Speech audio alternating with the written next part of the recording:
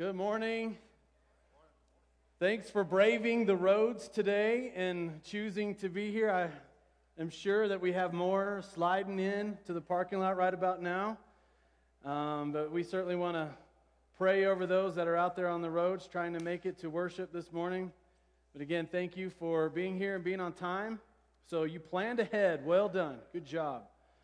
I hope you have come today ready to engage the presence of the Lord. Let's not waste our time together, but let's really make it a point that we open ourselves up to the good and pleasing and perfect will of our God. Can we do that today?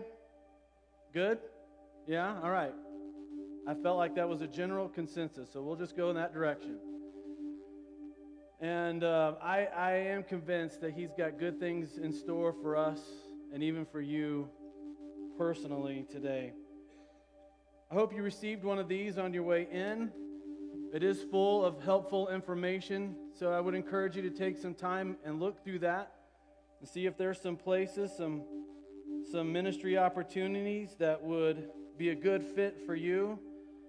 And one of the things I want to talk in particular about this morning is tomorrow morning we're going to have a funeral in here.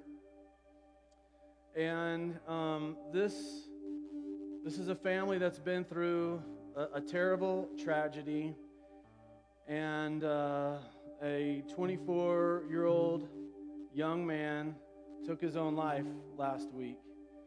And this is a family that's been in and out of our church fellowship here for the last 10 years. And I really want to make it a point that we bathe this family in prayer, first of all. The Morgan family. So if you would add them to your immediate prayer list over the next 24 hours. Perhaps there are some here that would be able to help do some ministry tomorrow morning. We have some of our guys here to help with the service, but we need some assistance with some folks that might be able to help with the luncheon afterwards for the family. We're planning on feeding about 30 to 40 people. And if that's something you would be able to do, I wish I would have planned ahead on this. But if you will just contact me, if you want to get added onto that list, that's something that you would be willing to do tomorrow morning. Actually, that will be in the afternoon. The funeral starts at 11. We plan on serving them lunch between 1 and 2 p.m. So if that's something you could help us with, please contact me, and I'll make sure and get you in touch with the people that are organizing that.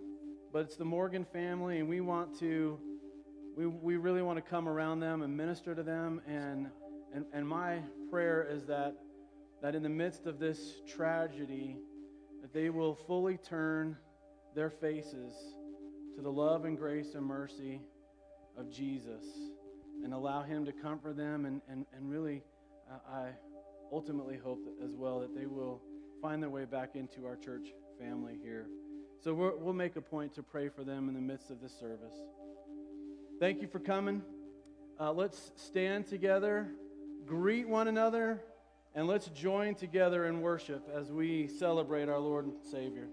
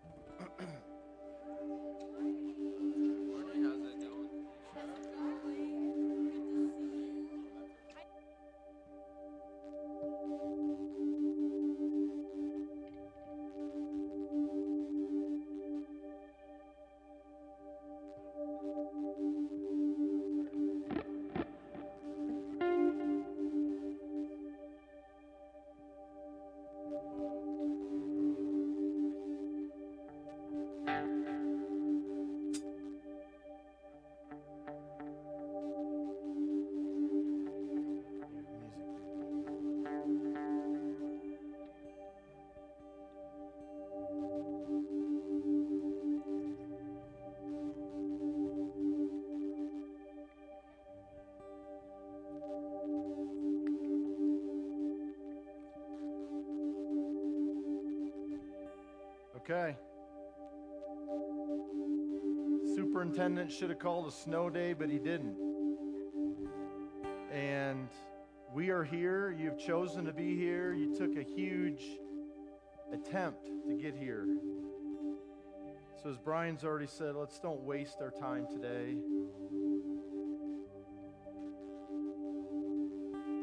It's a good day.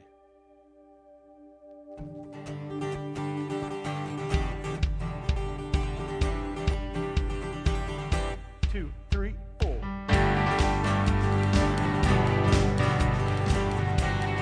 We'll warm up a little bit.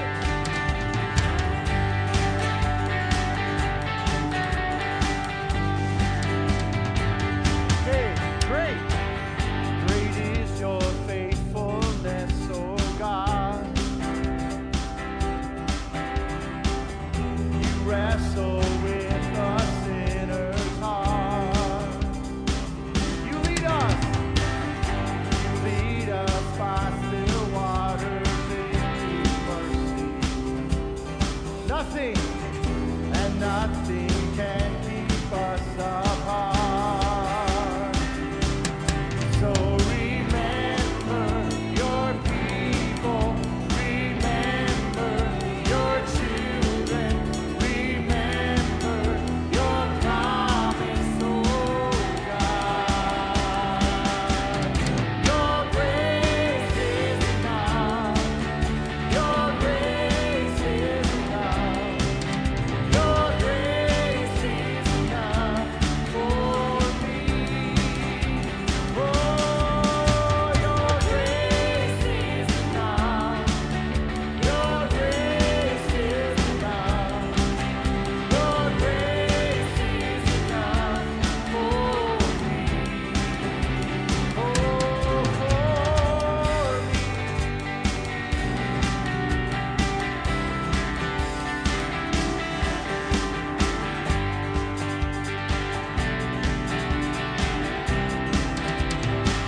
His love, great is your love and justice, God.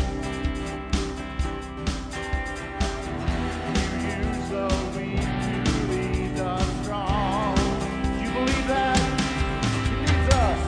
You lead us in the song of our salvation. And all your people sing along. So remember your people, remember your children, remember your promise, oh God. Your grace is enough. Your grace is enough. Your grace is enough for me. Oh, your grace is enough. Your grace is enough. Your grace is enough for me. Oh, for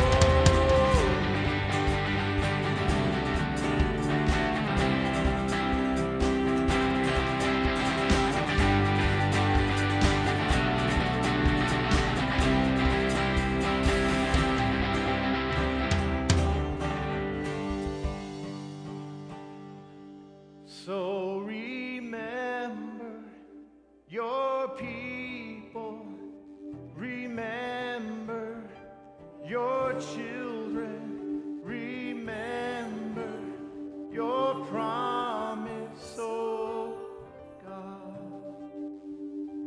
The promises of God.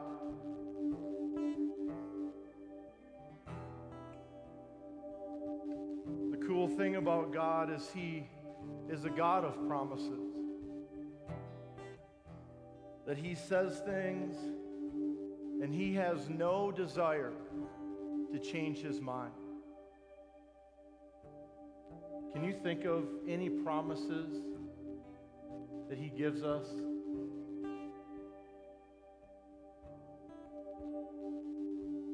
He promises us to never leave us, to never forsake us, to never turn His back on us.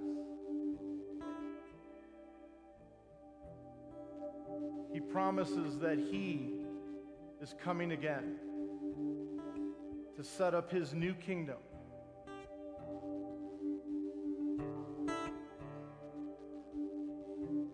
You got one? You want to yell out? Come on.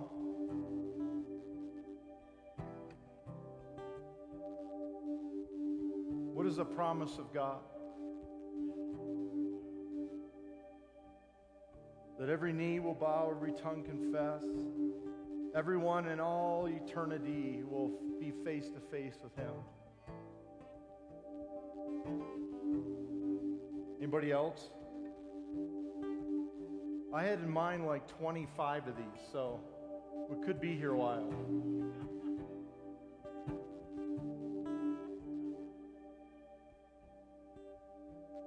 I didn't get that one. Never leave or forsake. If my people who are called by my name will humble themselves and pray and seek my face and turn from their wicked ways, I will come and heal their land.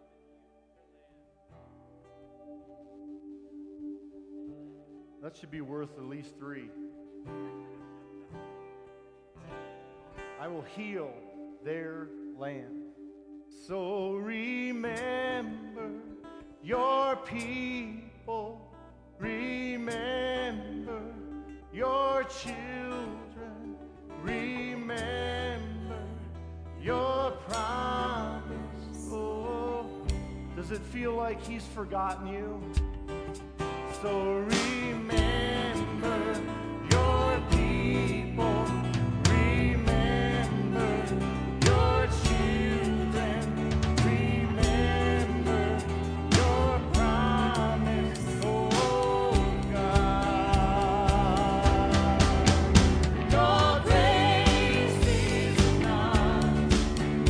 Your grace is enough. Your grace is enough for me. Oh, just stop. Your grace is enough. Your grace is enough. And your grace is enough for me. Oh, for me.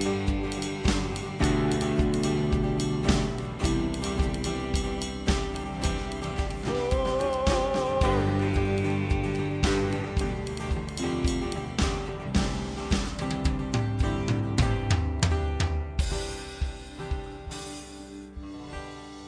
And all of you is more than enough for all of me, for every thirst and every need.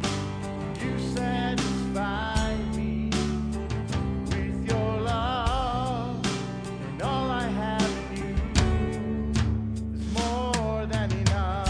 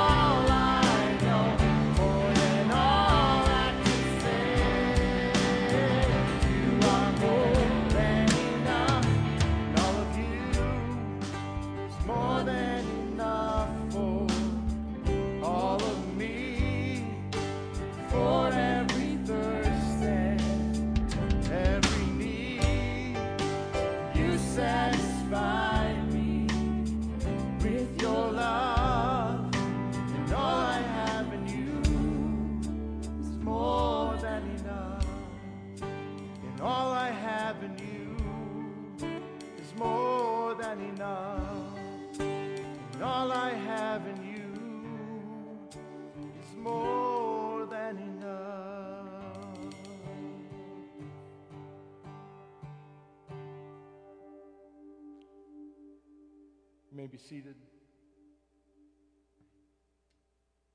That lyric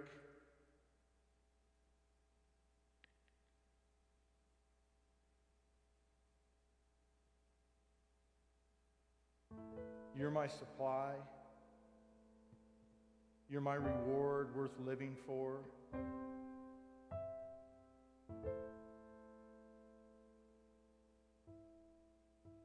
You're more than enough. All I have in you is more than enough. And I think if we were 100% honest this morning, probably 95% of us can say, I don't know. I feel like I need more. And I often run to more, to different.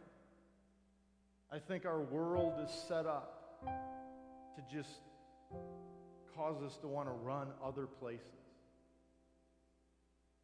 We run to our spouse, we run to our boss, we run to money, we run to TV and comforts, and we run to Fox News, and we run all these places that really leave us just more thirsty, right?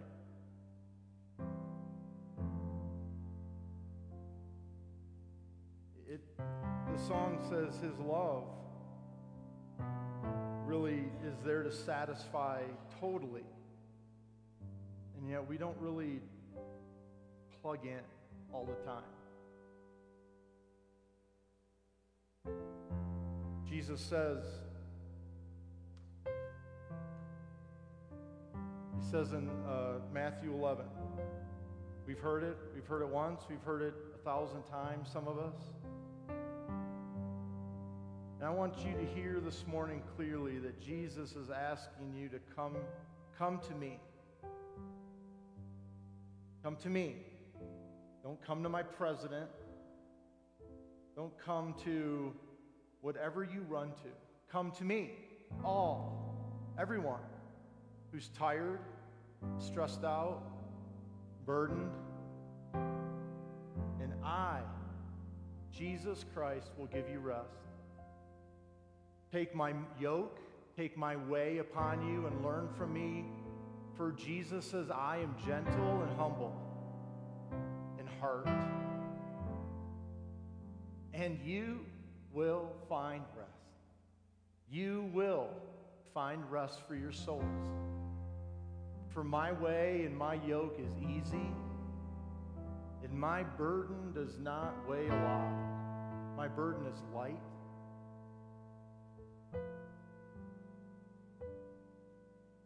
He's inviting you this morning to come to him, to open up your hands, to open up your wallet, to open up your life and your future, to open up your relationships. Lay it on him.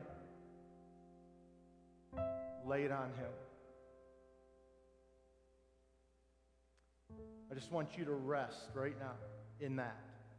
I want you to speak to God, and I want you to use these words that Elijah's going to sing over us.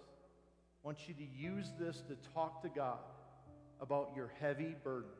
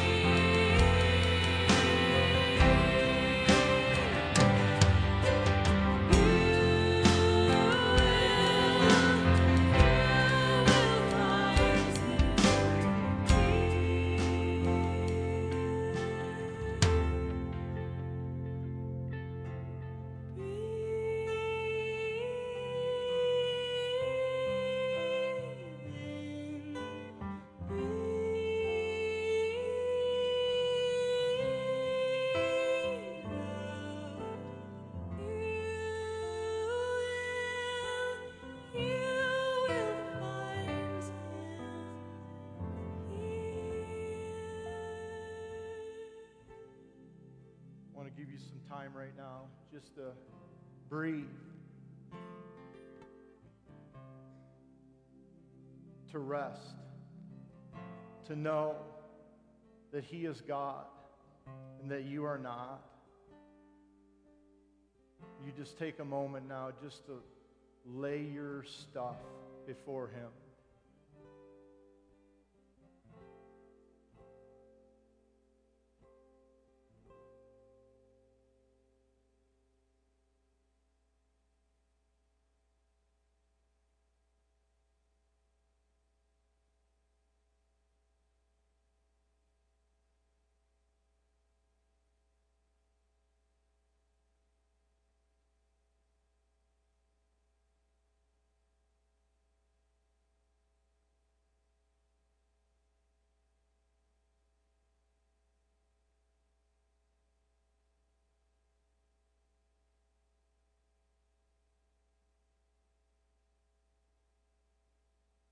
Father, it is good to be quiet.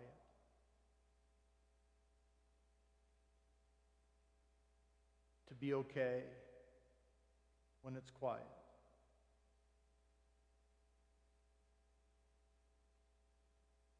Will you help us to be okay in the loneliness, in the fears, in the grief, even when there's blessing and prosperity, goodness all around. Teach us to rest and be okay, to just not do one thing right now.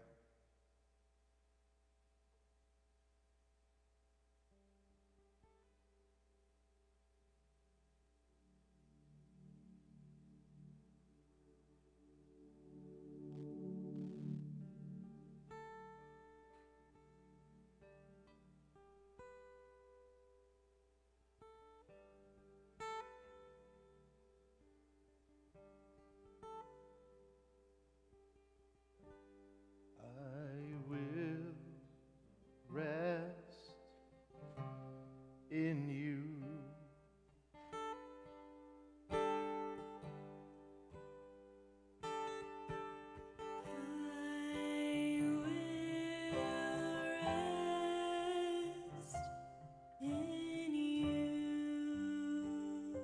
Can you decide that this week?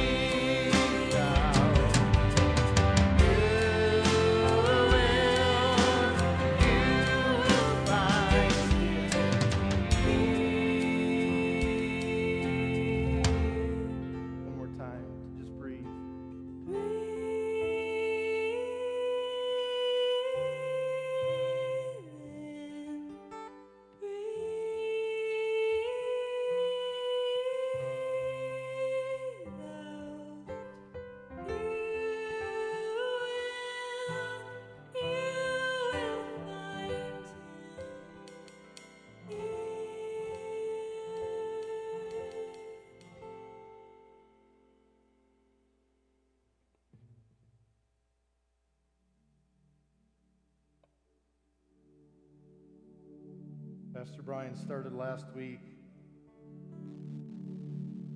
an oldie but goodie. And it's a snow day today, and we can do whatever we want. We're going to sing it again.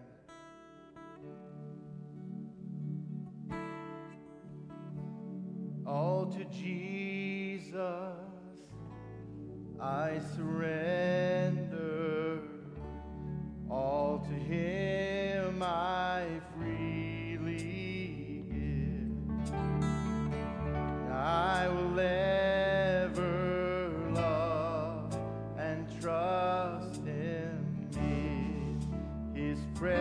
presence daily live. And I surrender all. And I surrender all to Thee, my blessed Savior. I surrender.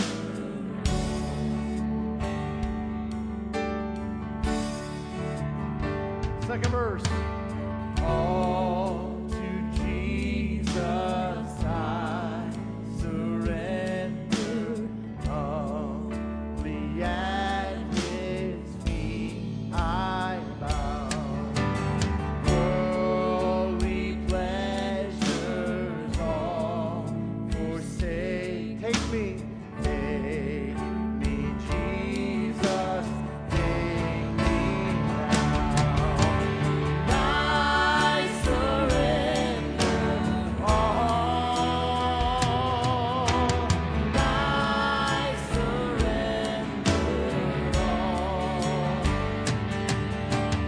all to Thee, my blessed Savior. I surrender.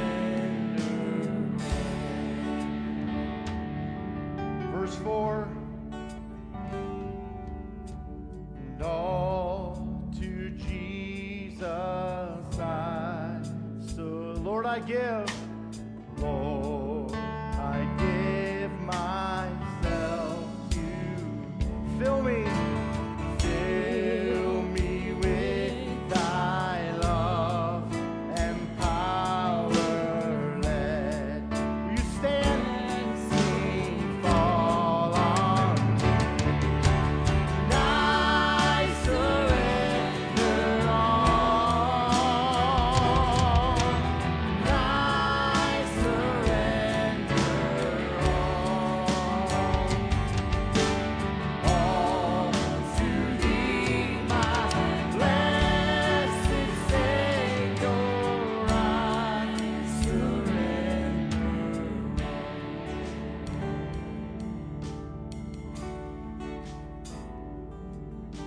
And I surrender all. And I surrender all.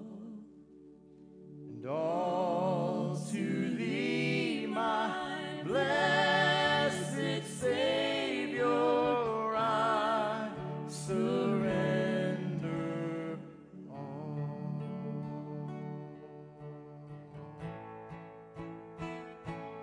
Oh, praise the one who paid my debt and raised this life up from the dead.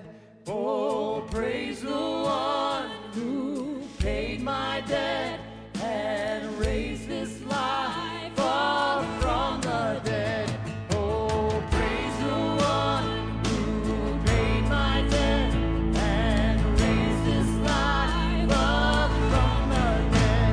Oh, praise the one who paid my debt and raised this life up from the dead. I hear my Savior say, Thy strength indeed is small. Child of weakness, watch and pray. Find in me Thine all in all. 'Cause Jesus paid it all. All to Him I owe. Sin had left a crimson stain. He washed it white as snow.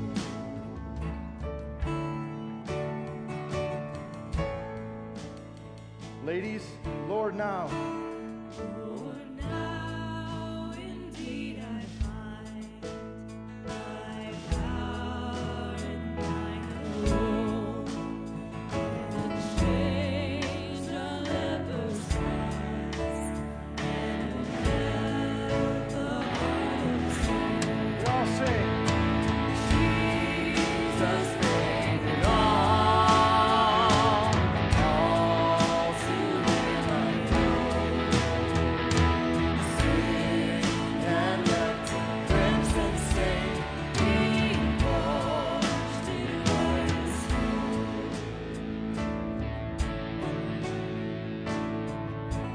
before the throne I stand. And when before the throne I stand in Him complete, Jesus died my soul to save. My lips shall still repeat, 'cause Jesus paid it all to Him I owe.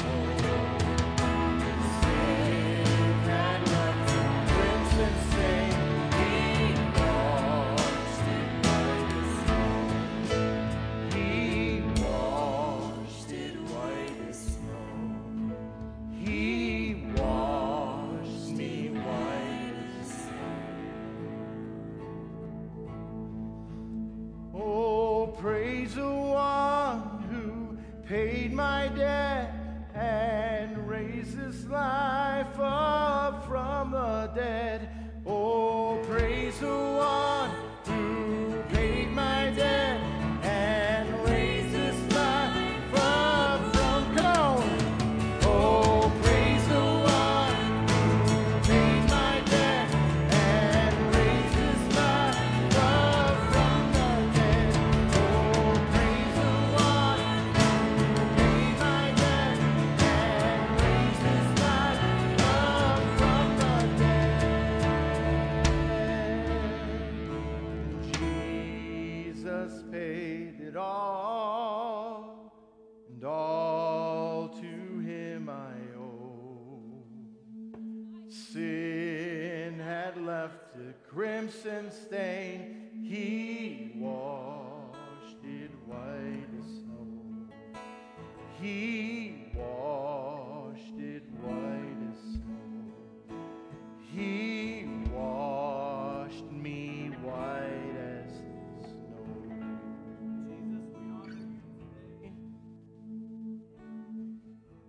We honor you today for who you are, and we honor you today for what you have done. Our freedom is because of your sacrifice. Our joy, our celebration today is because of what you endured. Our hope today exists because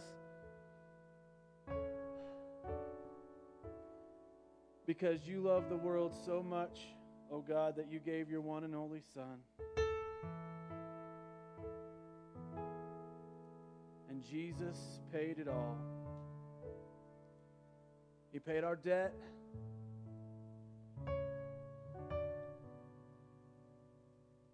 And there is now, therefore, no condemnation for those who are in Christ Jesus. And that is why we can celebrate today. We are covered by the blood.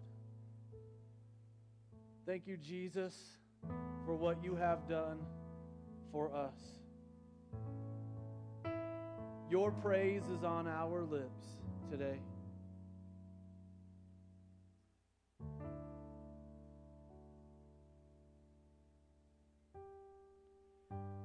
And we find that resting place in you. We find it right now, in this moment. We release our burdens to you.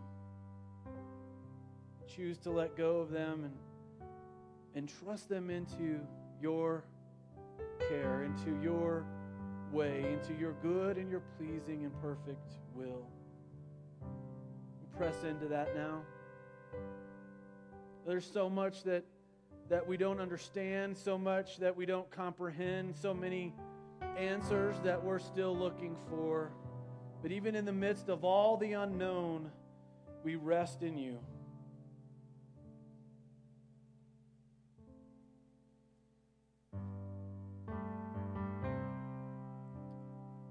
And we come to you now asking that you would minister to those who are in great need today.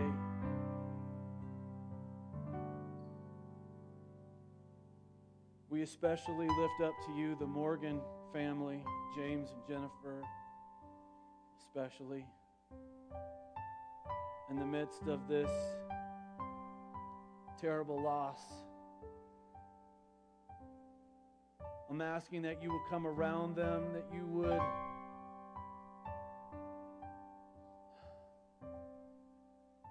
soothe their pain. Fill them with hope and comfort. May they know your presence right now in this moment.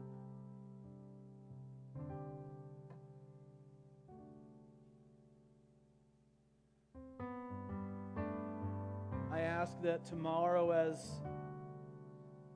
the friends and family of the Morgans come and gather in this space, that just as your Spirit is here in His fullness, that He would be here tomorrow as well.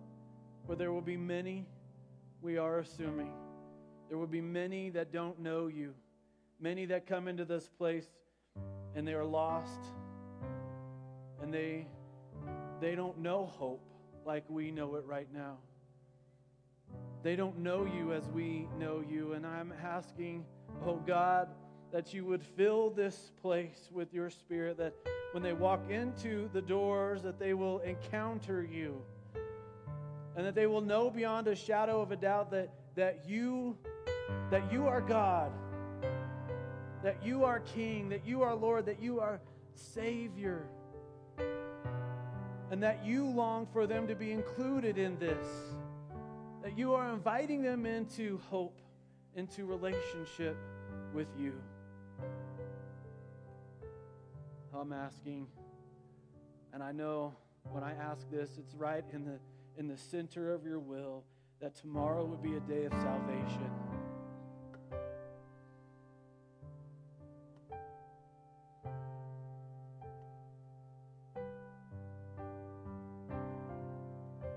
Thank you for hope in a world that is filled with hopelessness.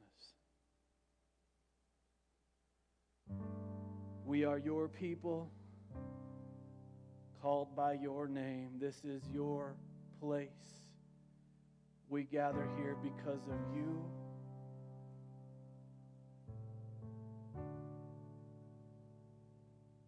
And we center ourselves on you, the author and perfecter of our faith.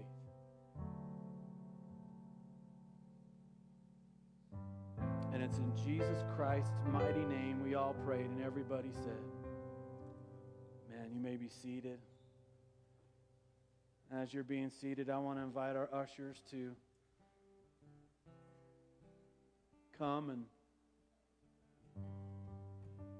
join us up front as we prepare to bring our tithes and offerings. Jesus, we thank you for the provision that has come. We honor you for that. And we thank you for the provision that is yet to come. We honor you for that.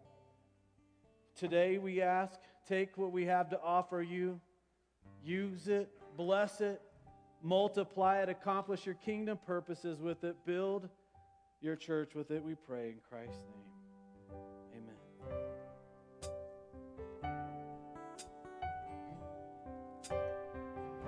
You are my supply, my breath of life, still more awesome than I know. You are my reward, worth living for, still more awesome than I know. All of you is more than enough for all of me, for every person, every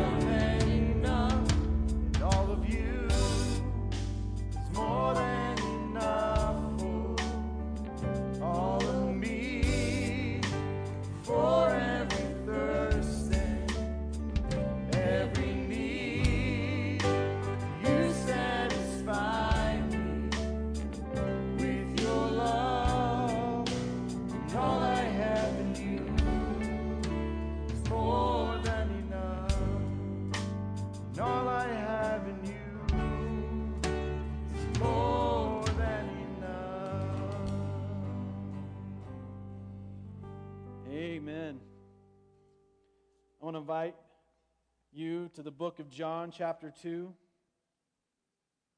Gospel of John, chapter 2.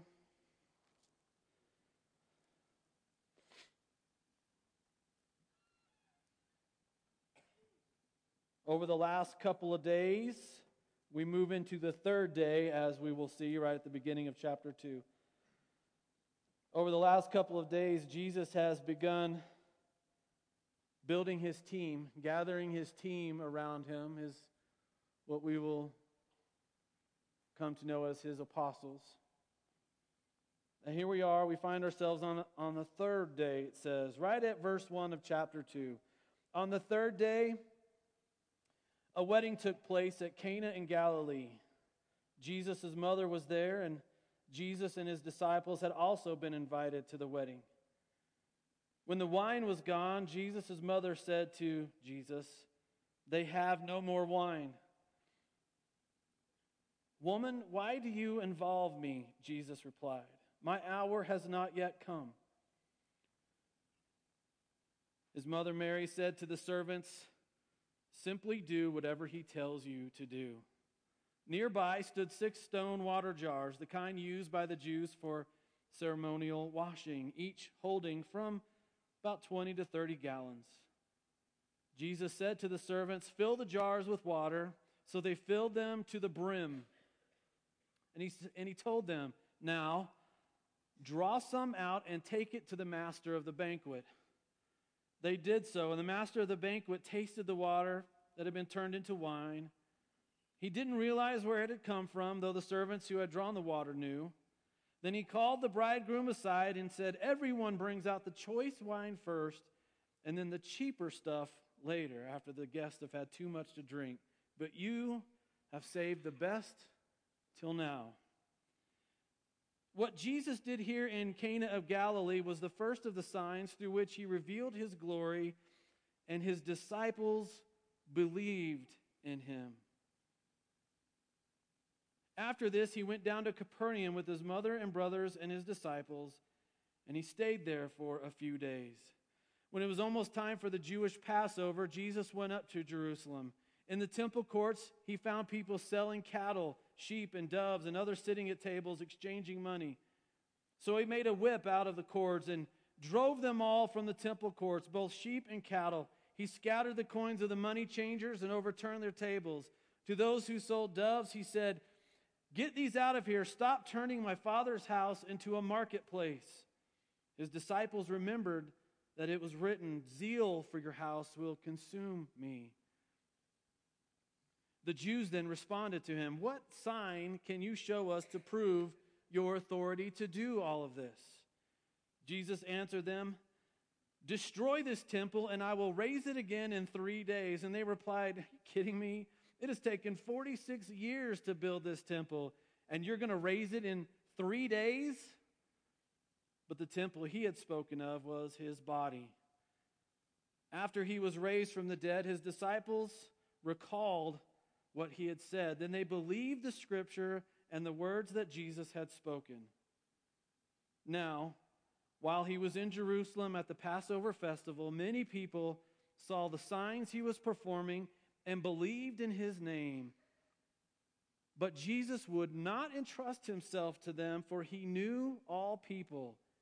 He did not need any testimony about mankind, for he knew what was in each person. What a way to launch into ministry. Just following, beginning to build his team, and you know, John, when John writes his gospel, he really takes a whole different approach than what Matthew, Mark, and Luke do. Matthew, Mark, and Luke, their gospels, we know them as the synoptic gospels, or the ones that are synonymous with one another, and John just kind of has this other path that he takes. I mention that because there's not necessarily a chronological order that John necessarily follows, but we do see it right here at the beginning. And then we do see it at the end. So when you continue to look through John, you don't see any more of his team being built. So I think it's safe to assume that maybe he's already gathered all of his disciples by the time this story shows up. The last couple of days, though, we have only seen conversation about 5 of them: Peter, James, John, Andrew, Philip, Nathaniel. I guess that's 6. So about half that we know about that John accounts for, but he doesn't account for the rest. So maybe we can assume that his team is fully built. Nonetheless, they show up to this wedding. In fact, if you back up a little bit, you'll see at verse 43 of chapter 1, it says, "The next day Jesus decided to leave for Galilee." So he was heading to this wedding as he was gathering his team around him. He was heading to this place. And he shows up to Cana, a little town in Galilee, and understand this is Jesus' home turf. Okay, this is the hood for him, okay? This is his neighborhood. And so these are likely very close friends of Jesus' family, possibly family. But it's important that he shows up to this wedding, and his disciples are invited along with him. And they run out of wine. And that's a major social faux pas on behalf of the one that is hosting this wedding. And so Mary pulls Jesus aside and said they've run out of wine, and he's got this strange response. "Woman, why do you involve me? My hour has not yet come." Now, I'm going to be honest with you. I struggle with this phrase because it sure seems like his hour has come. After all, he's already been gathering his team, and we know that the story unfolds. He goes ahead and does this really amazing miracle. So what is he referring to? And I'll continue to be honest with you that I dug and I really couldn't find any real clear answers.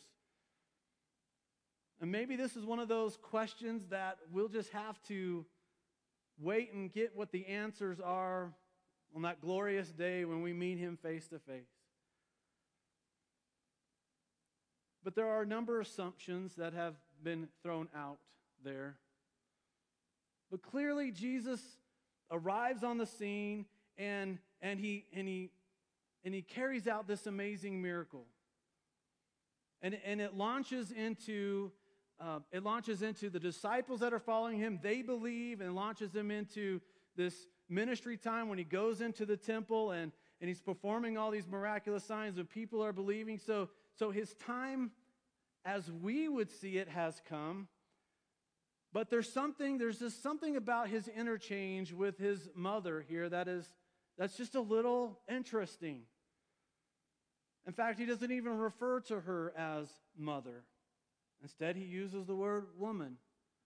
And maybe this gives us a little bit of clue as to where he's at, or perhaps the line that he's drawing in the sand.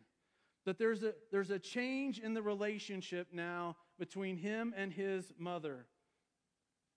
He's drawing a line, and he's separating himself from that particular relationship. And we can support that with Scripture because, there's that story where he was teaching and his mother and brothers show up on the scene, and he's told, "Hey, your mother and brothers are outside. They're wanting to meet with you." And he's like, "Who are my mother and my brothers?"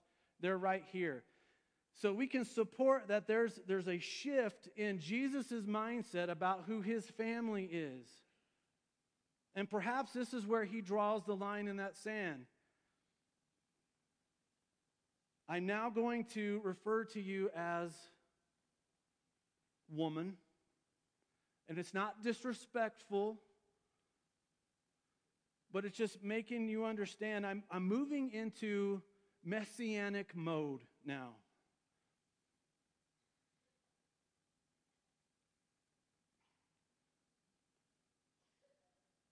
My time hasn't come yet. And her response, she doesn't debate. She doesn't argue. She doesn't even ask, she doesn't even say, well, why are you referring to me with that term now? She just simply turns to the servants and she says, whatever he says, do it. That is a very dramatic statement. And perhaps it's the kind of statement that comes before us today.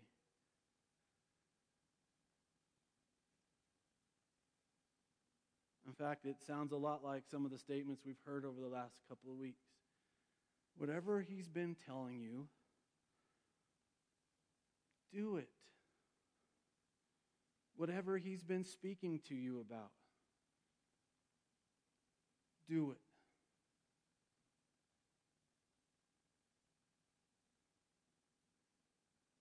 Jesus turns and he sees these water pots.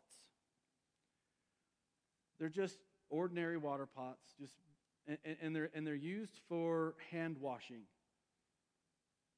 Nothing special about these pots except for the fact that they're used to wash hands. His instruction is simple: fill them up. So they did, and they filled them to the brim. Now, I want you to draw out of that pot, and I want you to take it straight over to the master of ceremonies, to the master of the banquet. Now, this is risky. We're in risky place here now when it comes to the servants, because they're drawing water out of these pots and they're taking it to the master for him to test, to drink. And in the midst of this ordinary moment, an extraordinary thing takes place. The master drinks, and it's not just wine, but it's spectacular wine. It's the best of the day. Something happens where the ordinary is suddenly turned into the extraordinary.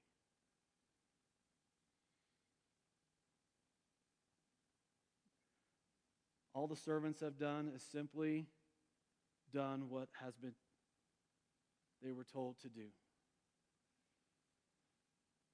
On the third day, Jesus turned the ordinary into the extraordinary.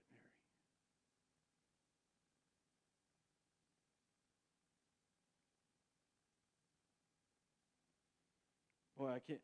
When I hear that phrase, when I hear that picture, I can't help but fast forward to the other third day.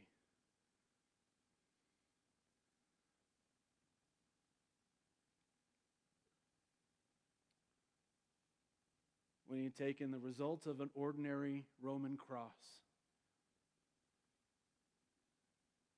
and he turned it into the extraordinary with his resurrection. This is the kind of work that Messiah is in the business of. Oh, a wedding is a time to celebrate, yes. But in the midst of this ordinary wedding even, the extraordinary begins to unfold. Messiah arrives. Messiah shows up on the scene. Messiah begins to do the miraculous. We understand that this is his first miracle performed. And because of this, the disciples believe on him.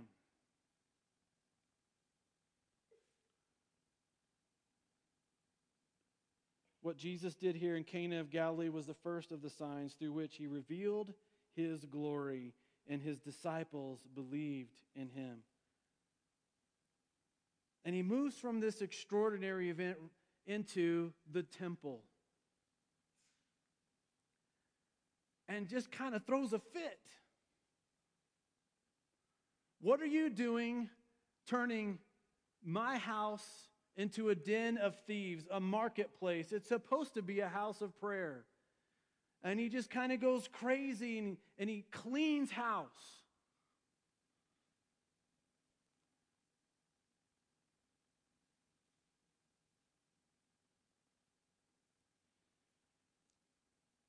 And when they're asking him about his authority,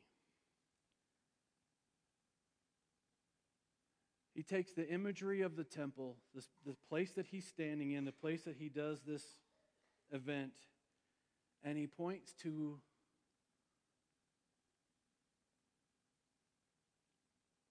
without them knowing it, he points right to the heart. I'm going to rebuild this whole thing. In fact, I'm going to take the ordinary that you are standing in right now, and I'm going to do something extraordinary. This whole thing, yeah, it took 46 years to pull this off. In 3 days, I'm going to do something in the time of 3 days, and you'll see it happen. Something extraordinary is going to take place. And we should know that at the moment that he died on that Roman cross, the physical temple was affected. He wasn't in the temple. The crucifixion did not happen in the temple. But you should know that at the moment that he died on that cross, the temple curtain was torn in two. He kind of wrecked that place, if you want to put it that way. What does Paul tell us? The temple is not a physical building anymore, located in the Middle East, located in Jerusalem. That's not where it's at now. The temple is right here. Jesus was talking about that almost from day one. After he was raised from the dead, his disciples recalled what he had said, and they believed the scripture and the words that Jesus had spoken. Right from the get-go, Jesus is in the business of taking the ordinary and doing the extraordinary. Well, I wonder if that might be what he longs to do in our stuff, in your life, in your circumstances, in your drama, in your pain, even in your good stuff, even in the great stuff. What if he were still allowed to accomplish the extraordinary?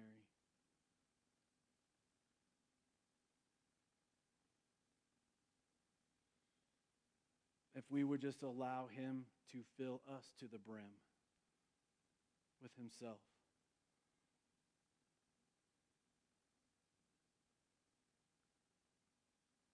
Do we really believe that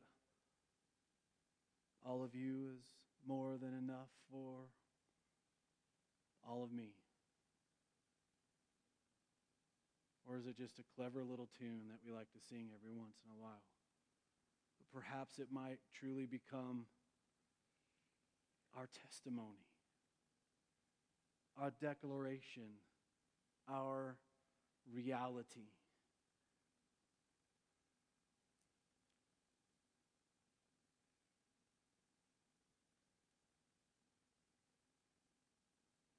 And it might require him to clean house a little bit. It might require an encounter with Jesus where he comes to his temple and he begins to work his way through some of the mess.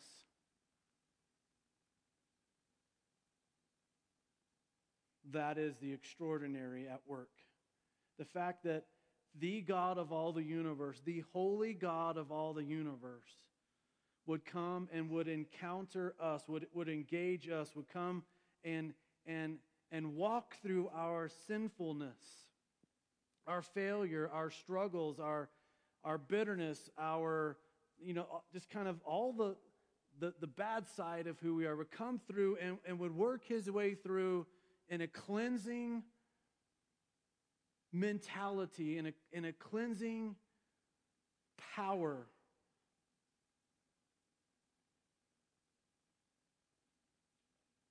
and transform us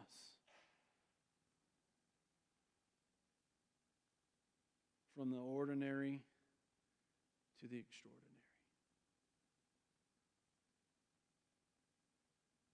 Jesus, we encounter you today.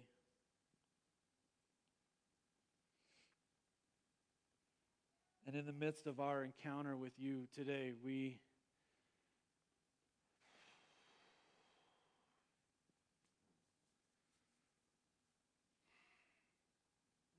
relent.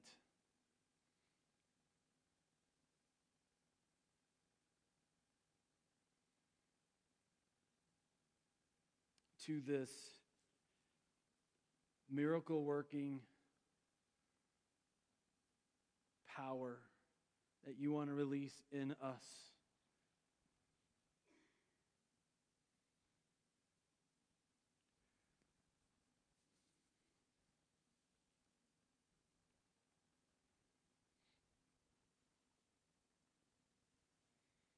But the truth is about us, we're just regular folks.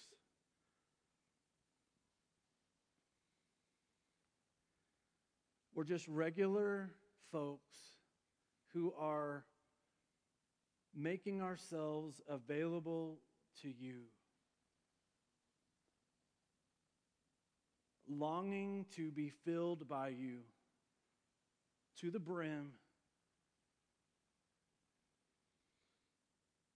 longing to become the temples of your Holy Spirit that you have created us to be. In the midst of this reality, we relent to your way, realizing that it might require you to work your way through us, through our stuff, through our junk, through our garbage.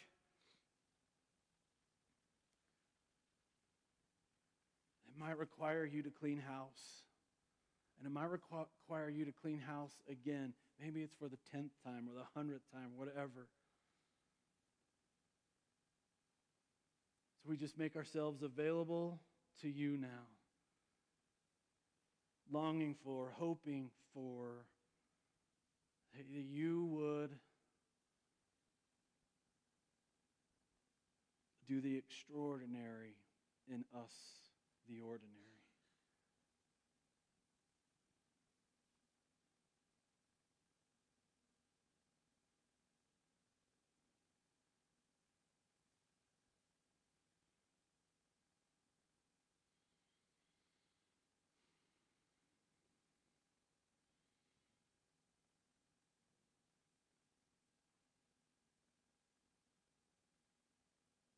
While you're processing that, church, while you are allowing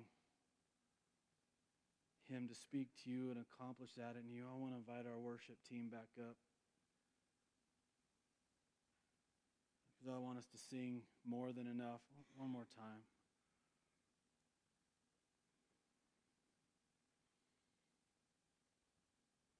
Thank you, Holy Spirit, for what you are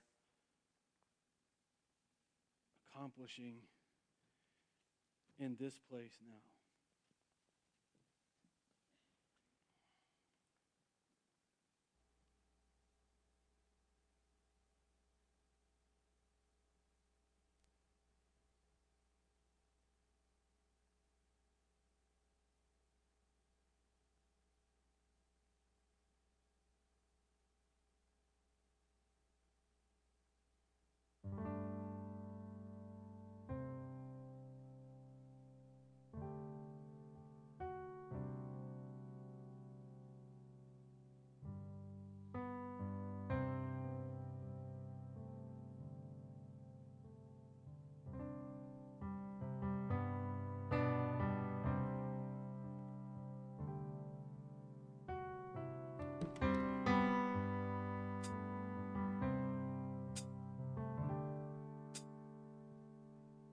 All of you, more than enough. All of me, for every thirst and every need.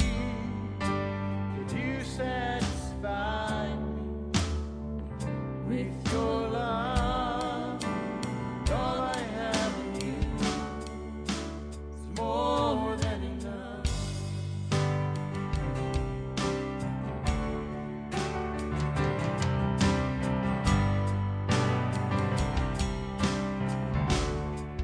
He's our supply, our breath. You are my supply, breath of life.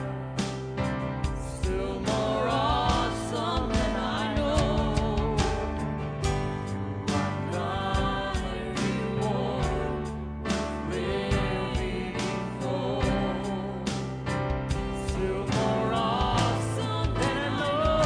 And all of you is more than enough for all of me, for every thirst and every need. You satisfy me with your love, and all I have in you is more than enough, more than all I want, more than all I need. You are more than enough for me, more than all I know, more than all I can say. You are more than enough, and all of you is more than enough for all of me, for every thirst and every need. You satisfy me with your love, and all I have in you is more than enough, and all I have is you is more than enough.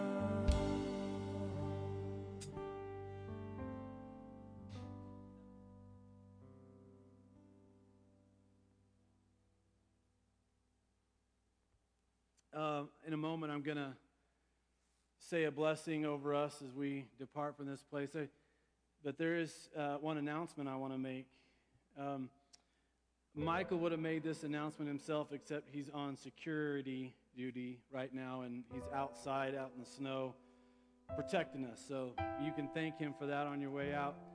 Michael has gone through a number of transitions, one major transition from our youth pastor to recreational young adult pastor, but he has turned in his resignation to us, and the reason he's done that is because he's got some things, personal things that he's juggling. A lot of it has to do with his time, and so he's stepping down from staff member role here at our church. Doesn't mean he's leaving. He's still teaching his Sunday school class. But he's stepping down as professional pastor here. And so he wanted me to announce that to you today. And I'm hoping that on your way out, when you see him, will you take some time to thank him for, 6 years of full-time ministry that he's accomplished here. And he's done terrific work for us.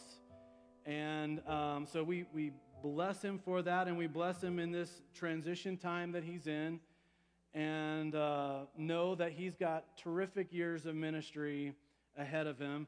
But as of this morning, he is no longer on our staff, and so we want to honor him for that. And unfortunately, we can't do that personally here, but maybe we'll be able to pull him up front and thank him next week.